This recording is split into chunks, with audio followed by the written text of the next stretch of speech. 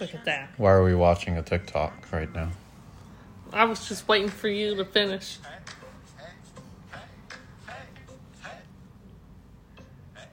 Your TikTok algorithm is very different than mine. Yeah. Oh, do you know Angry Reactions?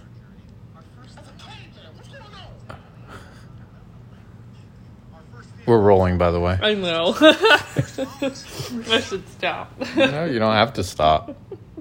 That's what she said. Oh, will we be clipping this? Probably.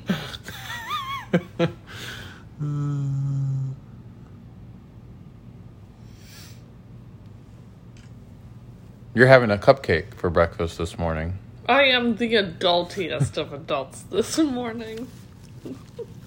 Having a cupcake. Mm. A cup of iced coffee with some sweet cream. A cupcake. It is February 15th. The day after Valentine's. Do you normally like icing on cupcakes? Mm-hmm. I like buttercream frosting. Cream cheese frosting's kind of nasty. What is this? This is buttercream. All the legit bakers use buttercream. The issue is if it stays out too long, it gets a weird consistency. Yeah, because you like to bake. Yes. I love to bake. I haven't really had any of your baking I stuff. know. I haven't baked in a hot minute. I need to get settled somewhere and just start baking again. Have you ever made an apple pie? Yes. Is it good? Mine was an error. My sister made one when we were cooking once, and it was so good I almost cried. We haven't been able to replicate it since, but I like making cupcakes, muffins, cookies. I'm really good at cookies.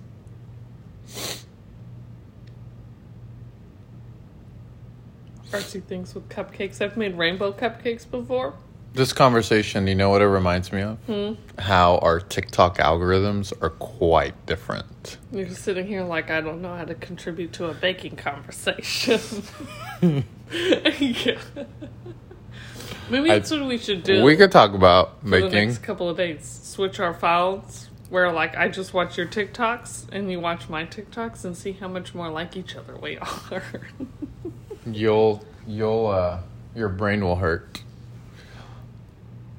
You watch my TikTok and you think I'm getting a PhD education. I don't feel that way. Like, I'm well informed on your TikTok. I rarely laugh. I'm like, dang, that's the truth. Then, like, 45 minutes later, you're like, I think I could write, like, my doctoral thesis. Oh, gosh. I think I rarely laugh on TikTok. Are you supposed to laugh on TikTok? Yeah? Oh, this is interesting. Oh, man. Are you supposed to laugh on TikTok? What a question. I know there's some of them that I laugh at. Like, which ones? Like the one that we were watching the other day with, we were watching one the other day with millennials being told what to do, even though it doesn't make any sense. That one was funny. It's like the guy was telling him not to cross the street while the guy was crossing the street, or something like that. Oh, not to eat while swimming? Yeah. Well, I get that there's humor in that, but it's also laced with an undercurrent of trauma. I am the field that I'm in does require me to have some kind of knowledge about what trauma is. I get that, but like, my TikTok doesn't teach me how to manage a Starbucks. Like, you know?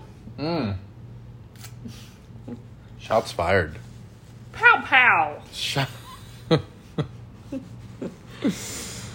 Oh. But mad respect, because I really do learn a lot on your TikTok. It's my birthday in 10 days. You excited? 10 days of time is a na na na na na. What's today's present gonna be? I don't know. How mad would you be if for like the next 10 days I just gave you a present every day? I feel like you'd be pretty upset.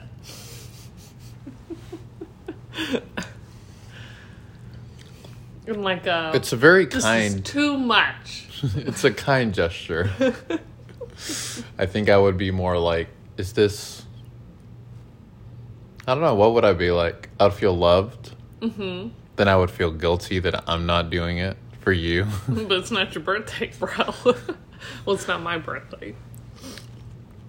So, that icing is really good. Do I need to go get a cupcake and just like take the icing off of it? You take the icing and Did I, true or false, did I have ice cream for breakfast 2 days last week? Yes. I'm going to say yes because I only saw you eat one ice cream and I know that there are 3. So to me, I'm like, yeah, where'd the other 2 go?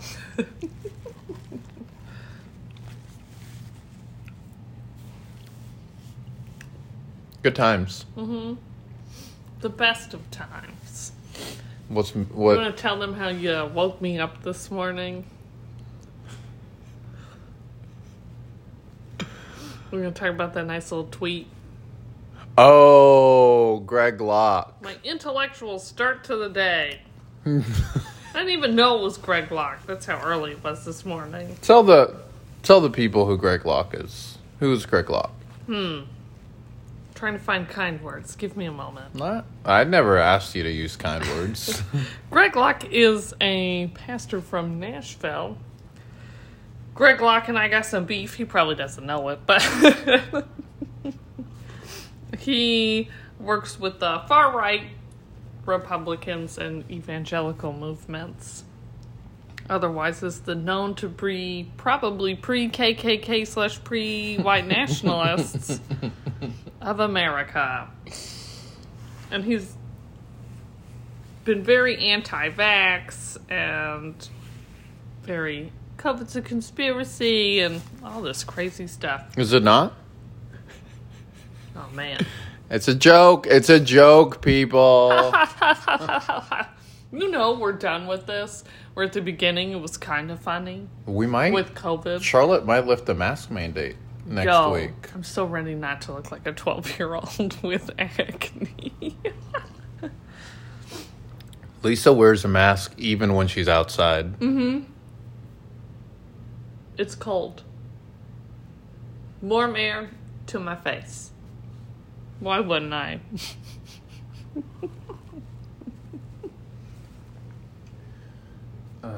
But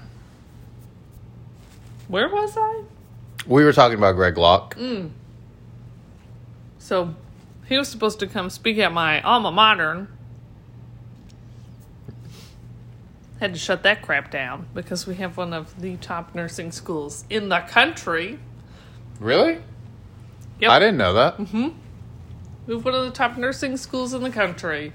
And they were about to invite a man to speak on our campus about how COVID's a hoax. 2 of these things cannot exist. It's like that Sesame Street song. One of these things is not like the other. But apparently, he's gone into the more tent revival stuff. I feel like that's been him the whole time, though. I've never met Tent Revival Baptist World.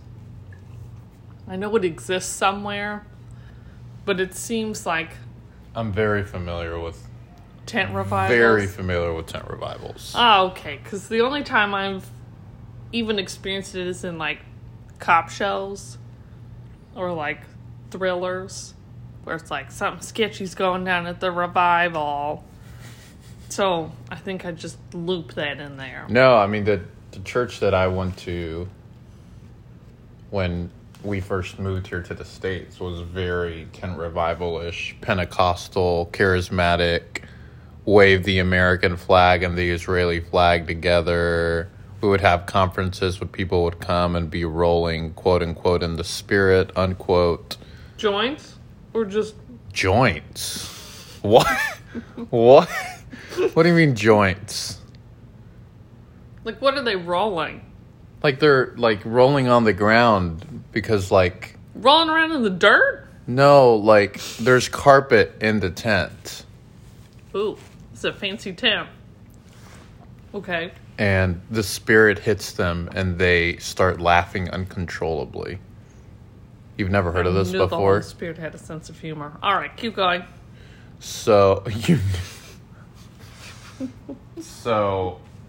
when Greg Locke says, I know that there are 6 witches here and I know 3 of them by name, the Twitter replies on that are like, what the hell is going on, right? And I'm like, this is nothing new. There's nothing new about this. I mean, I've been in meetings where the pastor or the prophet or the prophetess says, I feel a religious spirit in the room, or I feel the demonic here, and we cast down the demonic in the name of Jesus. Like, that's a thing. But have you been in an experience where they say there's a specific number of witches and I know exactly half of them? Or to some extent like that? I don't recollect a statement being made to that extreme. I think for me it was weird. I know there are 6 of you. It seemed like an SAT question. I know 3 of you by first and last name. First of all, how do you know there are 6? Who's to say there aren't more? Because you'd assume there are some that got past your smart wit. But also, he also knows the address of one of them. Be like, say their names, please. So in these circles, have you heard of the prophetic? The prophetic? No. So, prophecy is like a gift, right? Does prophecy work like a witch beacon? Am I unaware? For some people, it does. So now I'm oversimplifying it, and there are Okay. much better qualified people to talk about this. Okay. But my experiences of prophecy and the prophetic are that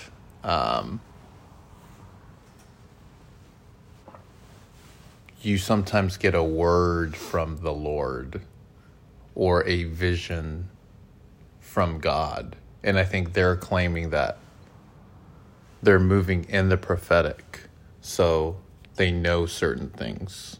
So Greg Locke knows that there are witches. You just know. So it's not like he's like beaming the room and they're like, bang. No. And it's not that he like just randomly stated, there are 6 witches here and there's none. Well, if we were to flesh that out, I think my assumption would be that that the Holy Spirit has told him that. That there are witches. Yes. Okay. Educating you on like Pentecostal charismatic things is so entertaining because it really is a different world. It really is, because, I was just raised in the Methodist liturgical realm of things, where, like, as crazy as we got was all chanting, like, creeds. Yeah. So it's, like, it's really interesting, because we did, like, blessing services or, like, healing services, but those What were happened in a healing very service? intimate. Like one-on-one? Well, it was... I heal you, Wesley.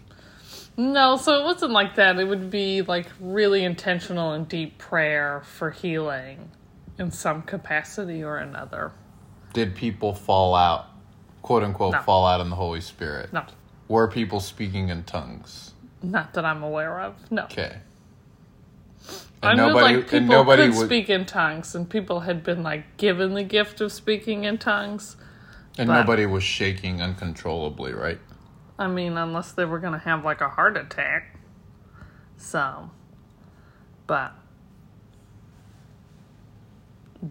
nah, we had like hooping and hollering and arms lifted and lots of crying and deep prayer. But Do you know that lots of people that are... I don't even want to use the word deconstructing because it's becoming a word that's so loaded. But I don't know what other word to use. Rethinking their faith, restructuring. I would say reprocessing what it means to actually be renovating. Their HGTV home makeovering their faith. There we go. That's like the first joke you made in 15 minutes. I'm surprised. Normally it comes much earlier than that. I have a lot of self-control these days. I'm really proud of you. Thank you. So they are relying on Wesley a lot because of his social ethic and the way his faith. I think the word for it is orthopractice. Orthopraxy. Yeah, like what it actually looks like to follow Jesus. Because I think a lot of people in my generation, they're walking away from what faith looks like because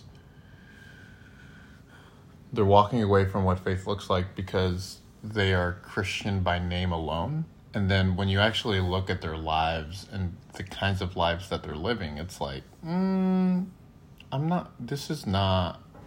don't know that I want to be interested in whatever the heck this is. Yeah. But Wesley has some people would say like, he looks like a lot of what American liberals would look like with the social engagement that he had. Yeah, he's very like doings and missions oriented. Right. Yeah. Right. I think that falls into like. But he had a high value for the Holy Spirit as well, like in the role of the Holy Spirit in the church. Which is why I feel like he probably wouldn't be Methodist, because I feel like the Methodist. But isn't he the father of Methodism? Yes, he is the father of Methodism. I don't think he would be though, because I think we leaned so hard in the tradition of doing. So acts of service and doing. There's like, I heard about the gifts of the Holy Spirit, but we like didn't use them. No one really like talked about them. It was That's more of like a private thing. So I feel like on like some theological like follow through that the Methodist Church has taken, I don't think Wesley would be Methodist.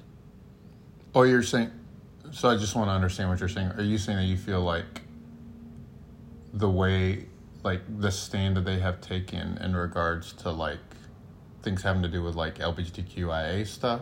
Oh no, I'm just saying like with like the weight. We're not getting to the nitty gritty of that stuff, but like the weight of why not the spirit versus like action. It's not balanced. You're saying that's become way more doing oriented. Yeah. Yeah. Oh. Interesting. But who knows? We can ask him later. I like Find Wesley. one of those witches. Get a Ouija board.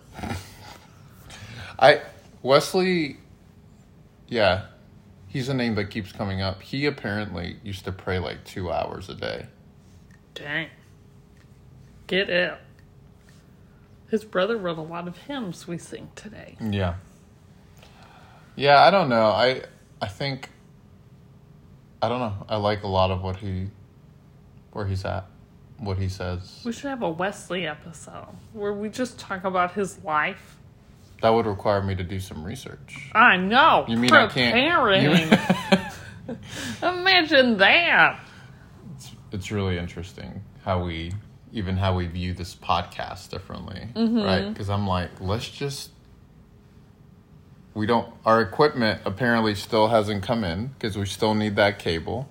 And so I was like, if we're going to use our phones, let's just hit record. And Lisa, Enneagram 2 here, is like, we are not going to prepare. We are just going to show up and start talking. And I'm like, yes. So, yeah, we can do a Wesley episode. Yeah. I want to start having people on, too. Like theologians, poets, guest friends, speakers. People that want nothing to do with faith. Like, it doesn't even have to be about faith. We'd have Joe Rogan. We could have some of my Starbucks peeps on and talk about Joe Rogan. I mean, does he even know we exist? Like, he should. We're coming after him. In 10 years, we are going to get a $100 million deal, exclusive deal from Spotify, right?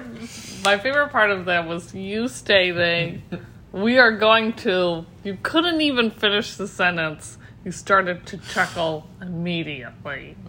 Joe Rogan doesn't know what's coming his way. Oh, yeah. Joe Rogan's going to ask us. To be on his podcast? Yeah. No, he's going to pay us so that he can be on our exclusive podcast network. Oh, okay. I like these goals we're shooting for.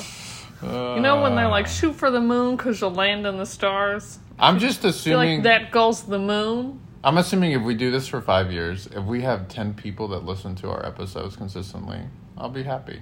10 people. 10 people? Those are some low goals. You're going to be happy no matter what at this rate. 10 people. Oh. Too funny. That would be interesting. It would be something. Mm-hmm. I feel like it'd be fun to have a segment where we talk about that's kind of weird, like stories in the Bible. Oh, we should do have that. Have someone who's not a Christian and be like, this story's kind of weird. And you're like, There's a lot of that. You're not wrong. Like a snake talking. That's weird. A donkey talking? Or was it a horse? Do you believe the Bible's literal? No. Okay. Completely 100% literal? The Bible is a documentary written down. Liberal. That's what conservatives would call you. They would Excuse me. Are we saying that other ancient languages didn't have poetry? They didn't have narratives or fables? Lisa. Those documents didn't come from God. God can't write in... Jesus... Oh, I'm so triggered. I can't. Jesus spoke in parables. Right. Okay. Jesus is God, right? Yes. So God creates narratives, and we have proof he does so. But God is about truth. You can convey truth through narrative. I agree. We're on the same page. All I'm trying to provide you is with a perspective of people that don't believe that. They believe that everything in the Bible is scientific fact and truth and should be understood. Are these people that don't believe in scientific fact? Yeah, these are the people that think that evolution is not a thing. These are the people that are interested in evolution versus creationism debates. Shake my head. I just think those people exist. Those are the people I grew up with. Intriguing. And they would say that the Word of God is the Bible. And that the Bible should be taken. Isn't Jesus the Word of God? They would have a hard time with that. They would say, well, Jesus is the Word of God, but the Word of God is the Bible. Oh, where'd we get that from? Because they would quote, I think, a verse in Hebrews that talks about that the Word of God is sharper than any two-edged sword. It cuts through that verse in Hebrews. We would think that would be the Holy Spirit, right? Rational people would think that. Oh, that was a little condescending. Yeah. I think... So here's what I think... Here's the weird kind of relationship that I think we have with Scripture in the Protestant West. In the Protestant West, there's this relationship where... I heard one person put it this way. Catholics, what the Pope means to Catholics is what the Bible means to Protestants. Mm-hmm. We have engaged in an idolatrous relationship with the Bible. That would make sense. Because we want to be told what to do and what not to do. And I think that, and this is William P. Young here, but I think any relationship that does not have mystery is not a healthy relationship. Have you ever thought about that? So any relationship that does not have an element of mystery is not an actual relationship. You were looking at me, but it looks like you were looking past me. So I was like, what's going on? So I think what we want from Scripture is we use scripture as this is what the Bible says, as a way of eliminating mystery from any kind of relationship with Christ. I can see how we got there, though, right? Right. I just think it's not Healthy. or true. Yeah. Because I think the journey, whether people are into Jesus, whether people are into the divine, whatever people are into, like any kind of, I mean, I think both of us come from a follower of Jesus kind of mindset. But like, I think we want to control outcomes. And the Bible becomes a way where we can engage in control. So this is what Scripture says. This is what must be true. And then people's faith completely shatters because they're like, this is what the Bible said. It's like, actually, that's not what the Bible said. You said that that's what the Bible said. But the Bible is not a rule book for you to live your life. I could go a lot of ways here. I mean, one person has put it this way, like, to say that Scripture is God is actually blasphemous.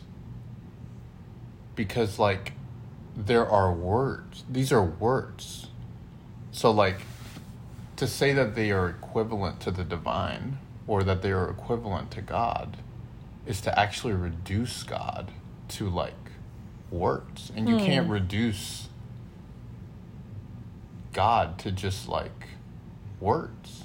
There's mystery involved with that. There's, like, holiness, right? There's all of these, like, all of this, and I'm trying not to use a bunch of Christianese words. But what are your thoughts on that? What is your relationship with Scripture been? Yeah, I think it was early on was definitely like, this is a rule book. I think when I was younger, so like middle school and high school, my favorite part of the Bible has always been the Old Testament. Oh. Hot take. You have always been a weirdo. I know. Look at you. But I think it is because of like the stories and like the kind of wonder. Like God put himself in a bush and hid himself in a cave so that Moses could come before him. And all that was literal. That was literal. But no, right. I think I'm just kidding. But I think like the story of it is just kind of like this mysterious like what? And like the fact that the area became holy. I think to me is like a beautiful image of like walking into like the presence of God, right? And you feel that kind of like weird holiness. Not weird, but you know what I'm saying. So I think I've always just been kind of more enchanted, I think, by the Old Testament. Because it deals with more of the mystery of God. And it deals with more of like God working through wonders. Or God working through people in like really strange ways. Because you've got Noah. It had never rained before. And God convinced a man to build a boat. It had, like, what was he building? Like, you know, the entire time he's like, I don't know what I'm doing. And then you've got, like, the story of Esther, where it's like, oh, I mean, like, she was basically enslaved to be, like, a prostitute for the rest of her life. And, like, the story of how, like, God kind of works through that. And then you've got talking donkeys. Yeah, that's definitely weird. Just like these like crazy stories that like teach a narrative or they teach a value of like who God is. I think for me, the New Testament, I was like, oh, I know, like, we know who Jesus is, and these are steps A, B, C, and D. But I think like when you're young, you're more prone to like the mystery and wonder of it all. But then we tell kids the New Testament's way more important. Because that's where Jesus was. Because he was the Word of God. Apparently he's not. It's the Bible. Yeah. But I'm trying to think for me what it was. Like, if I was more interested in the Old or the New Testament. well, which do you know more? I stay away from the Old Testament more. We should have have to a for- swapsies. I think there's just lots of things in the Old Testament that are weird. There's just some weird stuff that's happening. And a lot of, I don't know if this is language that you grew up with, but the language that I grew up with was there's a new covenant. So we're new covenant people. And new covenant people, even though they wouldn't say this full out, it's essentially like New Testament people. Mm-hmm. And a lot of the stuff about miracles and signs and wonders, which I know is not stuff that like you grew up with, but like it was all about chasing the next miracle. Like, what's the next miracle? God wants to heal. God wants to save. There was, and at some point we need to do some episodes on like attachment science and how attachment science interlays with faith in really unhealthy ways. But like, there was this desperation to get God down immediately. Like, go, go, go, God, God, God. But I think the theological backing and grounding for that is on the fact that, well, true, Lisa's like shaking her head over here, but it's the fact that when Jesus came, he came under a new covenant to do new things. And so the focus hermeneutically is on, sorry, I'm using words. I need to like just drop it down. The focus with where that's found in the Bible is the fact that Jesus did that. So there was a high emphasis on like the Gospels and that kind of stuff. And it wasn't that they were ignoring the Old Testament, but I think their filter was that it's the same God as the Old Testament, but it's under a new covenant. So we need to focus on like the Gospels and that kind of stuff. So, but then you don't. It's interesting because I see that. I don't agree with it, by the way. I'm just giving the groundwork for what they were thinking. Makes sense with like why so many people are leaving the church or deconstructing, because it's like I've heard this so many times. Like we would do like Bible trivia, and like even in my theology classes, when it came to us studying the Old Testament, no one knew what was going on, and I was like, did y'all not pay attention in Sunday school? But they never learned the Old Testament even in Sunday school, or like read it to the extent besides knowing Abraham, Noah, Moses. But I also wonder if it has something to do with the fact that there's some weird stuff happening in the New Testament. But if we're thinking from a rational, post-Enlightenment point of view, the New Testament makes a little more sense than the Old Testament. It's eyewitness accounts, right? And then it's letters to churches. Like it blends better with like, okay, this is what it is. It's a more scientific method. Yeah, and then you focus on like the Old Testament, and it's like, oh, God was having panic attacks because they didn't listen to what he said. And then he decided to destroy Noah and everybody.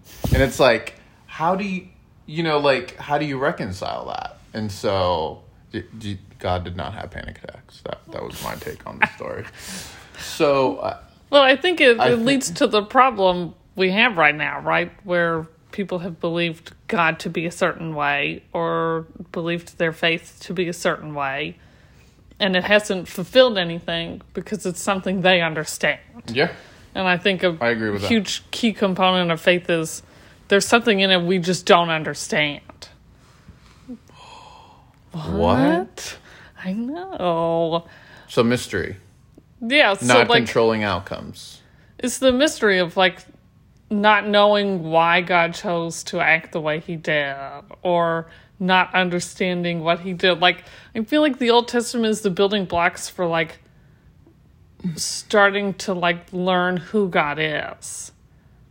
Because you see his character throughout the whole Old Testament. And that character is then executed into the New Testament. Yeah, and I don't even, I mean, we're here, so I might as well get deep into it. Hey, yo.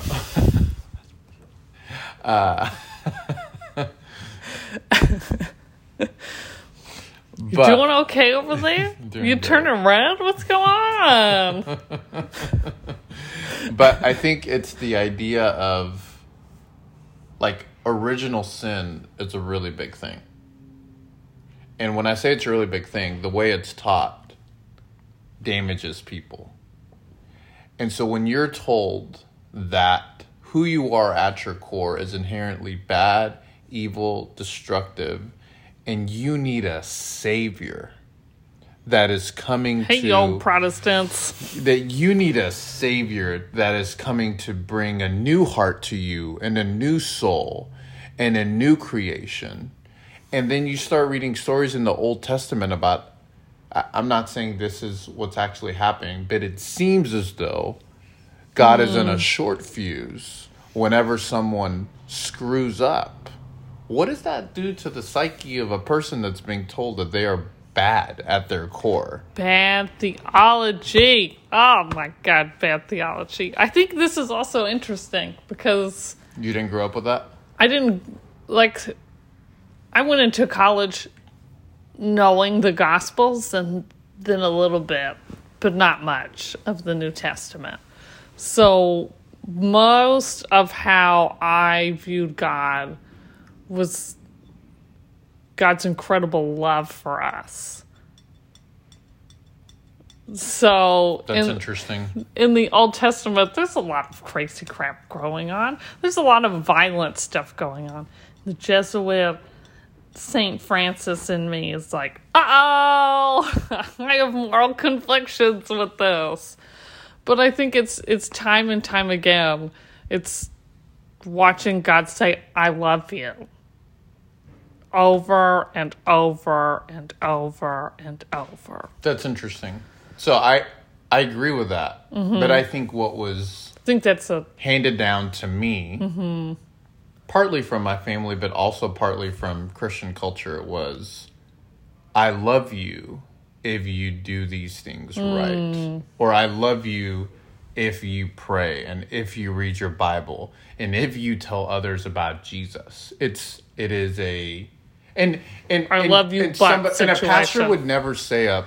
This is what I do, like, with my people when I try to get a family history. Like, I'm like, there are overt, over-the-top messages that you received in your family of upbringing, and then there are hidden messages. This is like a hidden spy stuff. Hidden message. Oh, whenever I say something that is, like, not even that sneaky, Lisa is like, ooh, spy stuff, sneaky. And I'm like, what? I don't even understand what's going on. One day I'm going to be right. But I think one of the, not overt messages, like it wouldn't be said from the pulpit, but one of the hidden, is it covert? Is that the word? Or like? Covert, yes. Right? Because overt is in your face. Covert's like undercover. Like, yeah, God loves you, but you got to do stuff or you're gonna be at the bottom of the list. It's kind of like Santa Claus theology. Where it's like, God Santa is Claus, my personal genie who will bless me when I do the right thing. Right, so Santa Claus will bring you gifts, but if you're really good, he'll give you the best gifts. And if you're not very... What? Yeah. Wait, we gotta break down this Santa stuff. You're telling me that if you acted even better, you got better gifts? I'm not saying that that's what happened with me, but I feel like that's a thing. It's like, it's one of the hidden messages. So if you're okay, you get okay gifts. Yeah. What? Who here is learning that? I just learned it was like either or. You're either bad or you're good. and you get gifts, I or think you in don't some get families gifts. there's like a hierarchy of morality where That like, is horrendous. it's horrendous, but it's true. How do you ever meet that expectation? You don't. Oh, God. That's why so many people. I mean, This makes me sad. it's kind of like that video that I shared with you, like that pastor from here in Charlotte, where he was just like, faith wasn't working anymore. Like it wasn't working. I was having panic attacks every morning, so I had to just ditch the project. That's not somebody leaving the faith out of convenience. It's someone leaving out of survival because the theology and the spirituality that you've handed people doesn't actually work. Do we need to spice it up with humor? We've talked about a lot of serious things here. But I think like that's just a piece of it. It's just, I think we need to teach the Old Testament better. You know what I think it is? I think you're leaning into it correctly. So the Western world's very more scientific. So they know how to translate the New Testament. That's true. I feel like there's that point in high school, and like even if you like do like AP prep in middle school when you start honors. I did not do AP prep in middle school. I wasn't. You didn't do smart. honors in middle school? I wasn't that smart. It's okay. I didn't get like a 39,000 on my SATs like I you didn't did. get a 39,000. You're hilarious. I didn't even take the SAT. I didn't get a 45 on the ACTs. I got a 72, thank you. You didn't get it. What? Oh. I'm just being funny. That's how smart I am. But That was good.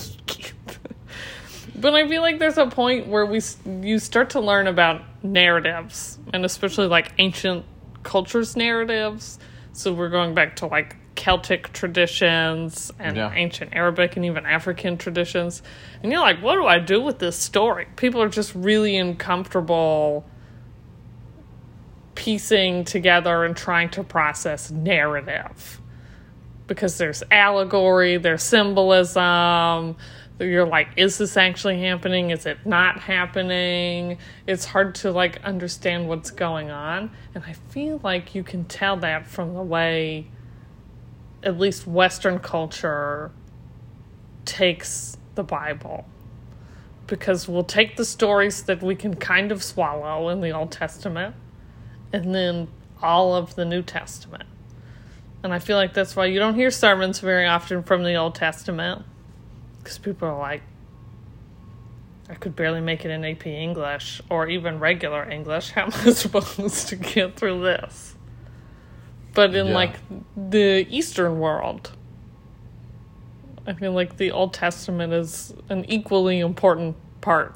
Well, and yeah, that's true. And I would even say the sermons about the Old Testament have to do with how we get God to do what we want him to do.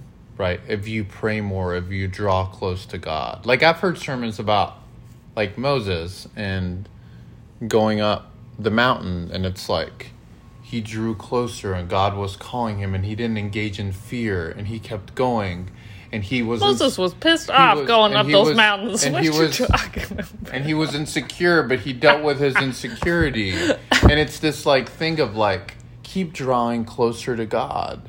And I'm sorry, it's just surface crap that people aren't interested in. We skipped the part where God opened a hole in the middle of the camp and swallowed some people. Right. But also, like, I feel like we also take the human out of Moses. Human was... We take the human out of everything, right? Like, Moses was not happy going up the mountain that many times. He was so mad coming down one time, he threw the tablets down. And it's about... Like, these people, they're going to drive me nuts. And then he had to walk right back up the mountain. Are you getting triggered by this? You think he did it on purpose? Like, you think he was like, I can't deal with these fools. I'm going to break it and go right back up. Ask for a new copy. I don't know. I haven't really thought about what was going on in Moses' mind. See, like, that's the thing I think about, though, right? Because, I just think... Oh, go ahead. I cut you off. Well, I don't know. We think of, like, these characters as, like, such big, lofty heroes. And you're like, but they were people, right? There were people that got frustrated and stressed and sad and grieved. And that's another great point.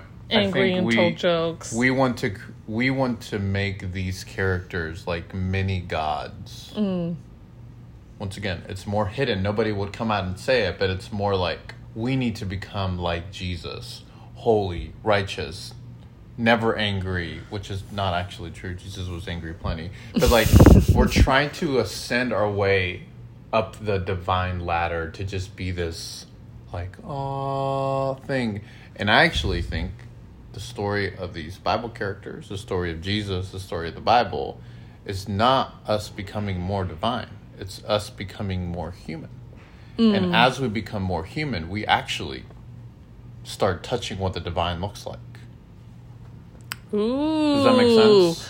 We're starting to talk about like God within the divine within the creation. We're unpacking some theological tidbits here. What is that? Is that like It was me kind of eating with a fork, but it kind of looked like me like cranking one of those monkeys that pops up. Oh no, I was thinking about like the pencil, like you. Oh, the pencil sharpener? Yeah. Oh man, I miss those things. I don't. You don't? You never like wanted to just like get up and stretch in the classroom and you're like, oops, I broke my pencil. And go over there and Sorry, I did the ADHD thing where I was moving on before you were ready. Oh, it's okay. We were literally just talking about a pencil sharpener. But I think I think we really get a lot of this wrong when we try to become divine. I actually think the story of Jesus is about becoming more human. But because we're in subcultures of Protestantism, we hear human as flesh, and we hear Paul talking about like flesh as a bad thing. So that's why like it's a very Greek way of thinking. Yeah, we just think like, oh, that's bad. Human, that's bad. To put away your fleshly desires, and it's all about like getting to the top of divineness. And that's why, in my experience, and this is backed by research, with the people that I work with, the people that are the least aware of their bodies are white evangelical Christians.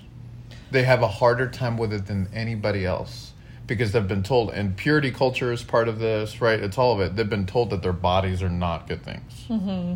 So when you're telling somebody, what's your body saying? It's like, what's my body saying? What is this? Like, what? I tell my body what to say. Yeah, and they have no idea how to do it.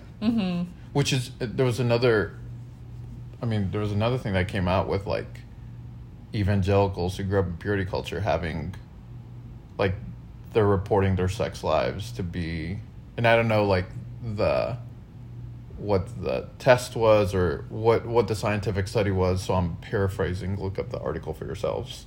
But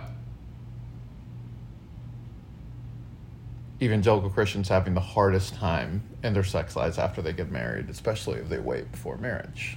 Is that me saying that like waiting is a bad thing? No, I'm not saying that that's a bad thing.